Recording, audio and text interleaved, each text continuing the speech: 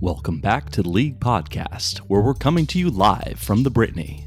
Today, we're joined by a four-time league champ, second place all-time. Will this be the year he adds to his tally? He's lurked in the shadows all season long, never too low, never too high in the standings. Coming off of a Week 9 loss to Pat, we'll talk with Jason about the enigma of his team. Who are they really? And what's the secret to his success? You'll hear his thoughts on his team, we'll discuss an NFL storyline that's capturing his attention, and we'll open up our mailbag to hear questions from you, the listeners. Thanks for joining. Let's get started. Jason! Oh man, that was so great. Thank you for having me, and thank you for that great introduction. I've been loving these introductions. Yeah, you're welcome. I find that even with people having listened to other episodes, when they actually hear their their introduction is the first time where they're like, "Oh, this is live. This is about me right now." Oh, the thing is happening. Exactly.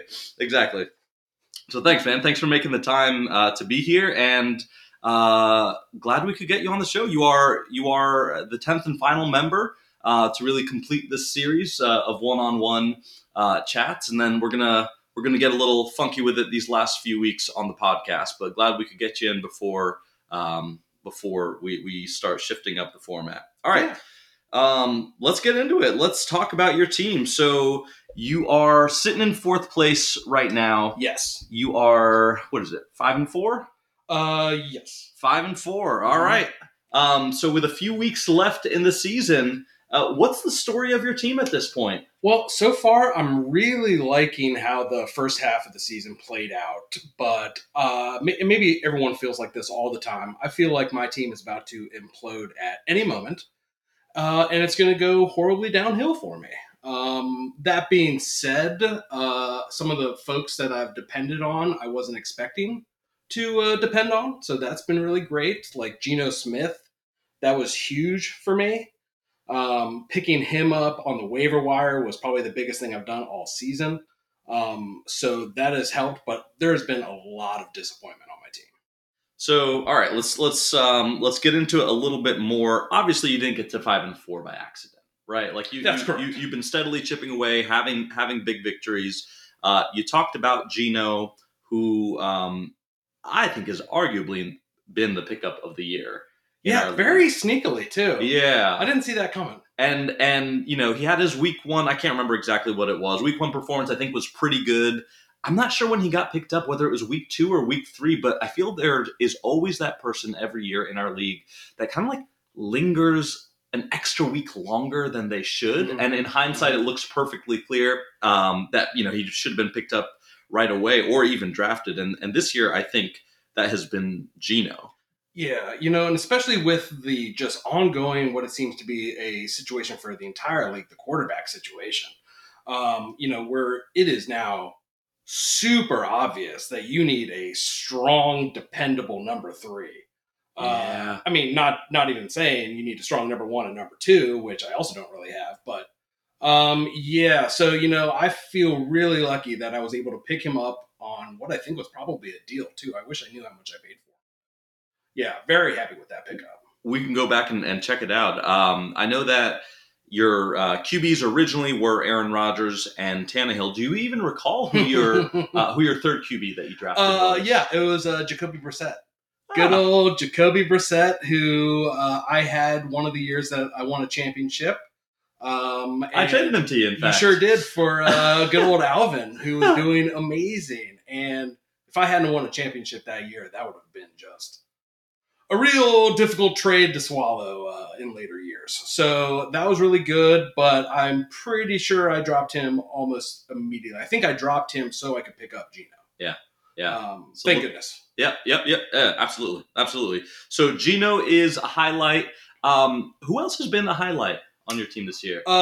Definitely it's got to be A.J. Brown. I mean, he has just done amazing. I was a little iffy on my wide receiver core. I still am, but he has done huge things for me. So I'm very happy with him. Not to mention Josh Jacobs, just by far. Josh Jacobs I'm so happy I drafted him. I mean, he has saved me from my disaster first pick. Well, I mean, we can get right into that. Hey, Jason, who was your disaster first pick? Oh, thank you, Zach, for asking. So I was super excited when Steve picked Justin Herbert, because then I could draft Jonathan Taylor. And he has done miserable this year. He has not done well at all. And that was just a huge mistake for me. I decided to go with the critics consensus number one pick instead of going for my gut and getting someone I love like Derrick Henry. So I've been thinking about that a lot and how my season could have been different if I had gotten someone like Derrick Henry. So that's just something I got to live with. Jonathan Taylor, I'm hoping he comes on strong in the back end of the season, but I mean, it's just a huge question mark at this point. I mean, the Colts are just awful this year. Yeah, and I think the only thing worse, and I think we've all been there, the only thing worse than picking up someone in the first round who just flops for you is that week one, he was incredible. He was great. He had 32 points week one. You're like, oh my God, am I going to win the championship? I was already talking shit to Steve about it. And no, that just horribly went downhill. So there's been a little bit of injury with him, with Jonathan Taylor. I already forgot the guy's name. We all have. A little bit of injury, but other than that, what's been the deal there so far as you can tell? With what? With Jonathan Taylor. That's very unexpected. I have no idea. I don't know if people kind of just got an idea of who he is, and now defensive coordinators can actively plan against him after they had an offseason to prepare. I don't know enough about the Colts team to say that it's an offensive line issue or, it all starts with the quarterback or whatnot. But, I mean, regardless, it is just not what was advertised. Yeah, and this has been, for the Colts, this has been obviously a really funky season. They just fired Frank Reich, their coach. He looked really good his first few years as a coach. They obviously couldn't get the QB situation right, but it seems like this is the year that it has all fallen to shit. Matt Ryan, who they acquired in the offseason, injured, then benched, fired their coach, fired their offensive coordinator. They hired, did you hear who they hired as their replacement? Jeff Saturday. Yeah, he was a center once on the team. Sure, he can be a head coach. I don't know how that's going to work. He has no experience. And this is just going to, draw more heat on the whole diversity issue where they're not hiring any, coaches of color and instead hiring this guy with no coaching experience.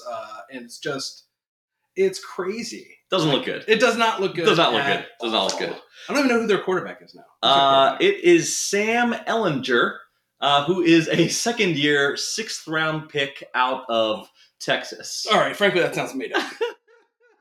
He has not been very good. All right. Other thoughts on your team, either highlights or lowlights of the team or of the season in general? I think Ertz, tight end, has been a pleasant surprise. He's been doing decent now that he's on the Cardinals. I'm pretty happy about that. Deebo Samuel, he was someone that I really wanted in the draft who I had last year. Yeah. And I was just like, if I have to reach, I'm going to get him anyway because I really just like having him on my team. Yeah. So that was great. Deontay Johnson, wide receiver for Pittsburgh, has been non-existent. That's been weird. Just really not great at all. That's been a super disappointment. Hawkinson has been good. I'm hoping to get that he gets better with the Vikings now. Yeah. And Dallas defense, I've been happy with as I was happy with them last year. So they were the defense that I targeted. And they happen to be available. So overall, I'm pretty happy about it. But, then there's Aaron Rodgers, he was expected to be my number one QB. He hasn't done really anything spectacular. Yeah. Aaron Jones has been good, but inconsistent a little bit, but he's doing okay. So overall, I think I'm okay, but it could just, like I said, just fall apart at any moment. I am not looking forward to having to start Ryan Tannehill. to. Right.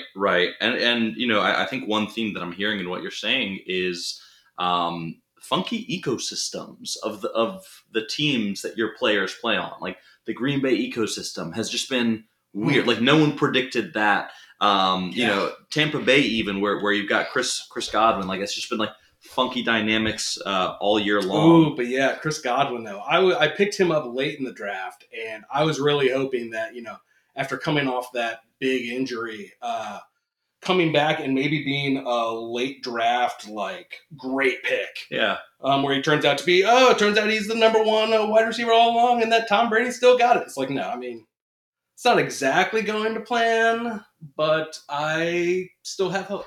Yeah.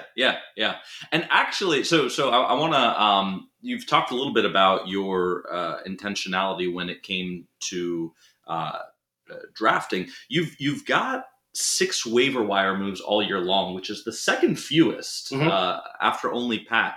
So you're 5-4. You're squarely in the playoff picture. You've picked up a lot of these guys, so clearly there was some sort of plan that you had there, and it's been working for the most part. What was your approach to the draft?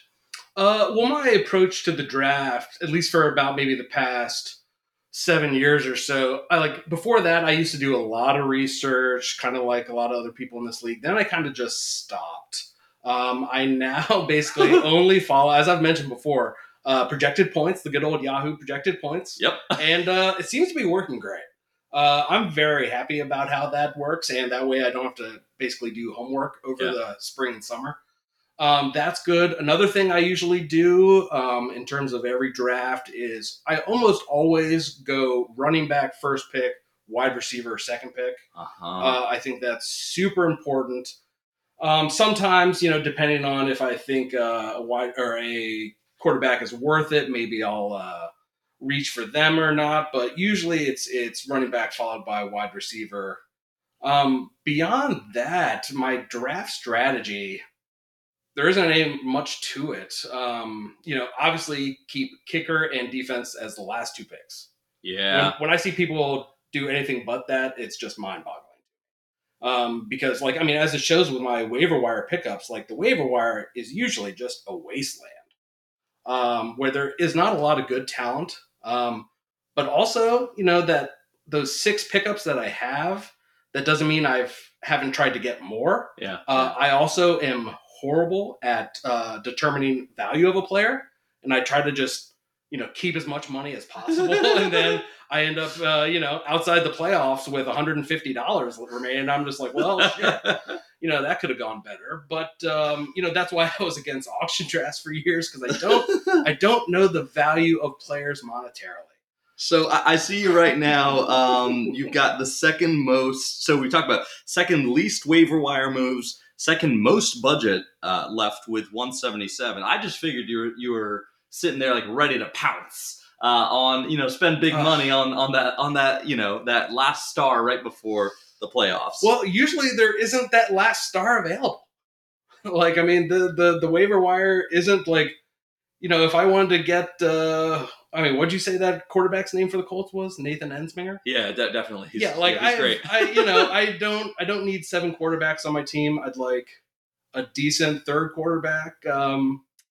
But yeah, I've never been a big waiver wire. Usually I like to just kind of go with what I have, fill in stuff as need be if someone's on a bye. But yeah, I usually don't go out on a hunt because I usually don't follow the NFL as much as other people do in terms of new players available, depth chart, that type of thing. Yeah. So I'm not too worried about it. Yeah, and it sounds like that's an investment issue for you. It's I don't want to invest myself that much in order to dig that deep. Exactly. Yeah. I've done that some seasons, and I've not done that other seasons, and I see no difference in terms of where I end up in the standings. Yeah. So I might as well, have more free time. Yep. Yeah. All right, let's transition. Let's talk about the NFL, whether it is something on the field or off the field. What is one story that's really capturing your attention that you want to talk about more? There's only one story. Only one. There's only one story. Lay it on us, it's getting rid of Dan Snyder. Oh my gosh. Again, I am naturally a pessimistic person because that way I'm either right or surprised. But I've never been so optimistic about us finally getting rid of him. I mean, it has just been we can call it a national nightmare. A national nightmare since 1999 when he bought us at he was what, like 34, 35? So younger than we are now. He bought the team that he loved and just ran it into the ground and doesn't seem to acknowledge running it into the ground. No, not to mention, always somebody else's fault. It was always Vinny Serrato's fault. It was Bruce Allen's fault. It was Albert Hainsworth's fault. Really just not great. And then all of these other issues where, the sexual harassment, the potentially keeping a second set of books. Yeah. Just we are so close. And, oh man, that would be the dream. That would be the dream to not have him as owner anymore.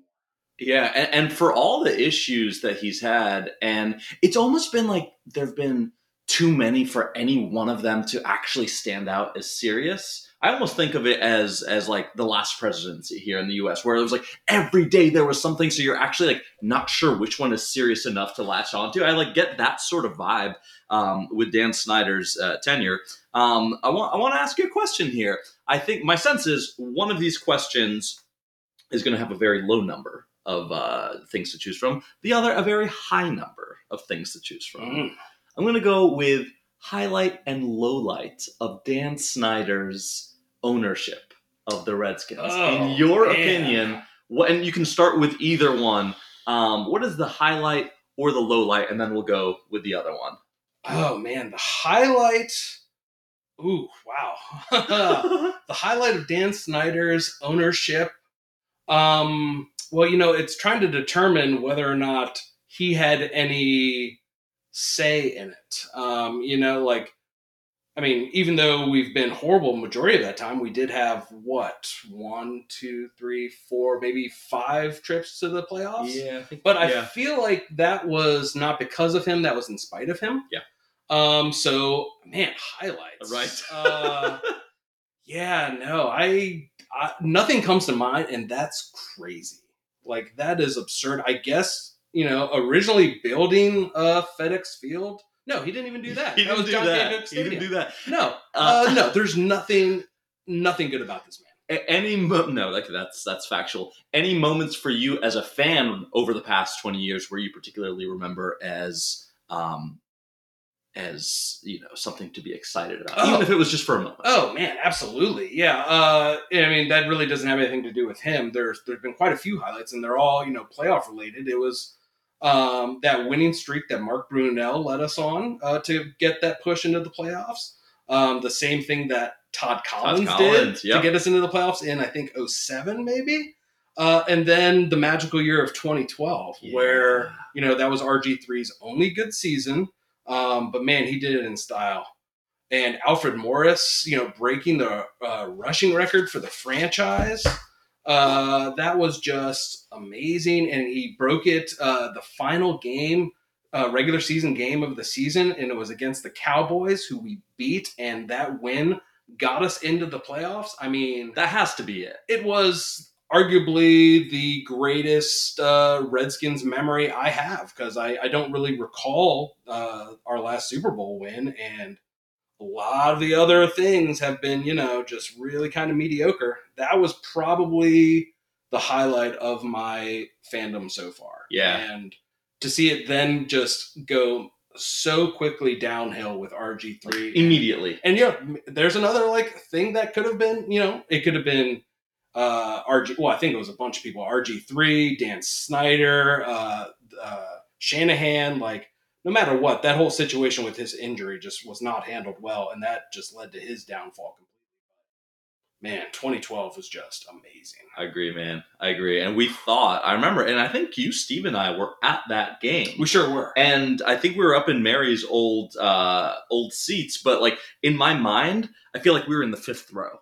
It just felt like being that close. And I remember Alfred Morris coming in and scoring a touchdown in our end zone, and I feel like we could like almost reach out and touch the guy. It was that was incredible. Yeah, it really kind of felt like how you used to read about those old RFK games, how they were described, where it just felt like the fans were just on top of the field. Yeah. You're totally right. That was an amazing experience.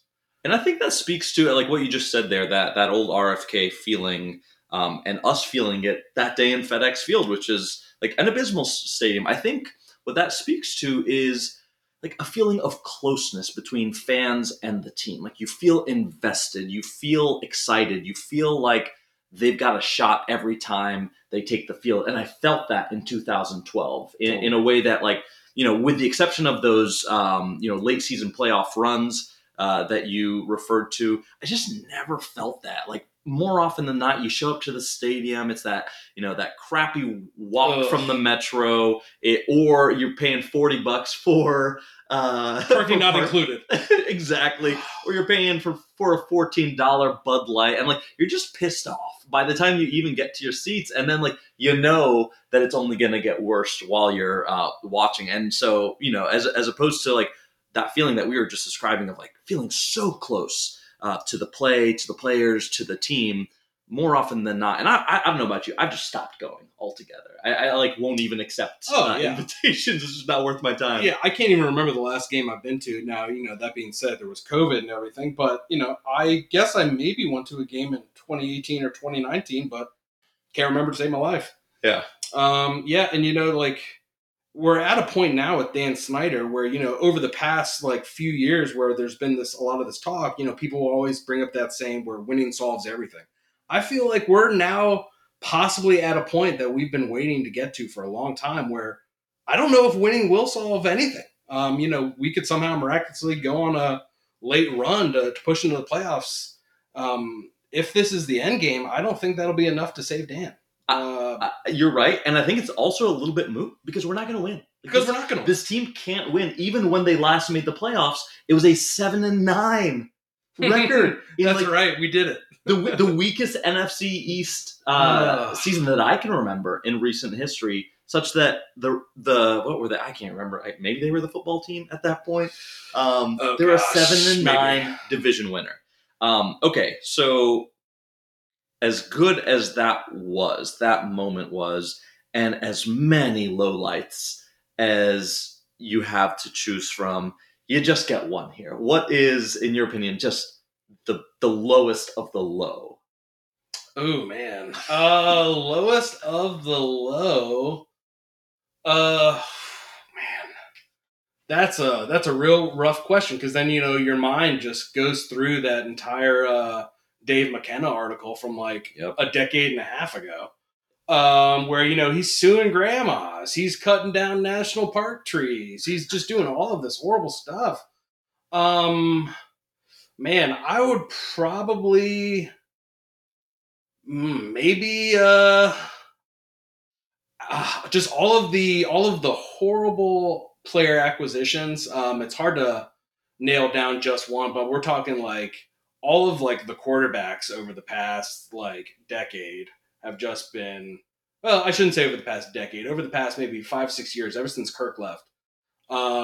They have just been a disaster. And then there's Albert Haynesworth, and it's just, I would probably say that is just the large amounts of money squandered on these over-the-hill players that get the biggest, contract in the history of the world. Yeah. It's absurd. And it used to be said among league circles that if you want to get paid, you go to Washington, and you just like you put in your work elsewhere with other teams, play out your contract years. Washington is going to pay you. They're most likely going to set a record for doing it. Albert Haynesworth, I think $100 million, 6 years. Adam Archuleta, to me, might be the single worst acquisition. 5 years, $25 million, was benched by the 8th game. God, just so bad. Like, it's really just frustrating, and why was Donovan McNabb ever on a Washington team. Not only that, but we also traded a second-round pick for him and then gave him a new $70 million contract. Like, that's crazy. And then we tried to do the exact same thing with Carson Wentz. And it's just, I mean, I don't know, man. Shit's cray. Like, I'm done with him treating our team like fantasy football. Yeah. And he's just really bad at fantasy football. Yeah. Yeah. And for all the mistakes off the field within, mismanagement, all that stuff, and not to mention the just rampant sexual harassment scandal and investigation by Congress, I think it also just speaks to the way the league actually runs, that like the only thing that might actually bring him down is failure to land a stadium, and potentially the financial improprieties, keeping 2 record books. But like at the end of, it's not the end yet, but like 20 plus years into it, with as depressing a tenure as it's been, it's actually going to be the fact, I think, that he just can't land a stadium, that no one wants to work with him. He is so toxic that the owners are like, oh yeah, I guess we got to get rid of him. Totally. I mean, if he can't secure public funding, which is also just a huge issue in the NFL now, but yeah, if he can't secure public funding for a stadium, I mean, what is he even doing here? Agreed. Let us transition to the mailbag. I feel like we honestly could have like a special show with everyone hopping in and then just doing the Dan Snyder roundtable. I feel like maybe we're not quite done with that, but in the interest of getting to some of these questions here. All right, first question from the mailbag. I remember a time when Doug Williams wished you happy birthday, and he predicted how you'd kick our behinds the next season. If you could get a response to him, and we can't, but whatever, what message would you want to give back to Doug to respond? Well, I was actually thinking about that earlier, but also just because he knows how much I don't like Dan Snyder. Yeah. And he somewhat agreed with me. So that was awesome. I can't remember exactly when that was, if that was last year or the year before. Yeah, it was like pre-COVID. It was birthday pre-COVID. It was pre-COVID. Yeah. Or was it? You're still in your old place, at least. Yeah, I was definitely still in my old place. I'm not sure exactly what I would tell him, because I feel like since then I've lost a championship, and it might have been that year, but I've also ended up in 8th place, 6th place. No, I really wouldn't have any updates to tell him. I would probably again tell him how much I hate Dan Snyder, and see if we could build a rapport off of that.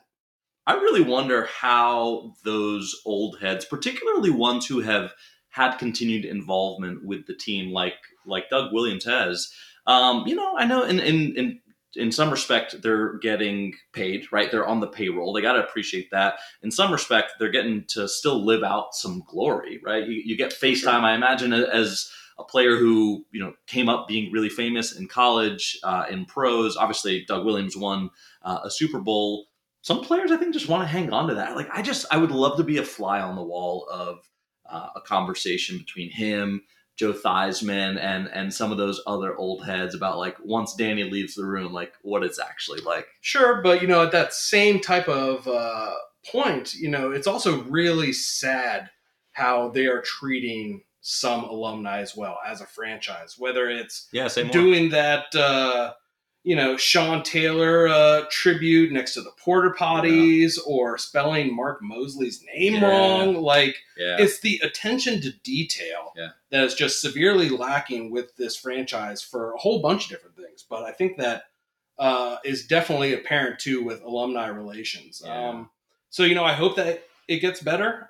We have a lot of great alumni over the decades and everything, but I wouldn't be surprised if some of them are walking away too. So I heard recently Chris Cooley, when asked if he wanted to participate in whatever sham of an alumni sort of commemoration they had at the beginning of the year, was like, "No, I'm good. Thanks. I'm good, man. Thanks." All right, next one here. We got one, maybe 2 more here. Last week, Zach talked about rooting for Tim Biakabatuka. Do you have an early memory of the first fantasy player you remember rooting for outside the Redskins? Man. No. not particularly. My memory is shit. I guess probably the one that goes back the most. Most of them would probably be Virginia Tech related. Yeah. If I'm not going to find a connection via my actual NFL franchise, I'll go through, my players that I supported in college. So I always thought I was being super sneaky by picking up Tyrod Taylor. When he was like, oh, he's a starter, but no one's really picking him, or Eddie Royal back in the day, or my amazing success with Mike Vick when he was that amazing year on the Eagles. Yeah, you did have him. I think that was the year I won the championship, and I think it was behind him. So, usually there's got to be some sort of emotional attachment for me to actually remember the player. If it's, of course, for the longest time, I would also purposefully not choose any players from the NFC East because I didn't want any type of loyalty stuff to come into question. So I would refrain from choosing Redskins, but also Cowboys, Giants, and Eagles, just because I wanted those games to be pure when I watched them. Nowadays, can't really do that. Can't really just, fully omit an entire division from your choices because you're not going to win. You're not going to win games that way. Yeah, I did the same thing, and I also didn't win. Like, not coincidentally, I'm sure, did not win any championships during that span where I had that no NFC East policy other than Redskins players. Totally. Yeah, that was a bad decision. Jason, here's a last question. I'm mindful of time, but I feel like we got to get this one in because you've won 4 championships and lost 3. You've won, so even losing 3 means you've made it to the final game. You've obviously had an unprecedented run. Only Steve-O's got more championships than you, but you've had a lot of success here, and I think that's where this question is coming from. And it can be just first, let's say 2, 3, 4 players that come to mind. But who is on your Mount Rushmore of favorite players you've ever had on your fantasy team? Wow. Well, it'll be again that Mike Vick for that incredible year. Yeah. Derrick Henry. He was incredible. I guess. Did I have him last year? I feel like it might have even been last year. Last year, Brendan had him. He got injured, but it might have been the year before that. Yeah, 2 years ago then. Yeah. That was amazing. Then it'll probably be, I was big into Adrian Peterson when I had him during one of my championship runs. But then I was kind of trying to figure out who to choose between Adrian Peterson and Chris Johnson that one year, and I did a coin flip. And I was all proud of that coin flip. I would then say also I was a big Todd Gurley fan. Yes. I was a Gurley man for quite a while. He was great. In terms of Mount Rushmore, some of those players. Obviously it's got to be. What's his name? He was wide receiver for the Patriots. He had like 22 touchdowns. Did you have Randy Moss? I had Randy Moss during his breakout year. Holy shit! I think that won me a championship. So I would say Mike Vick for that year with the Eagles. Derrick Henry and who'd you just mention? Randy Moss. Randy Moss, who I can never remember. I always forget.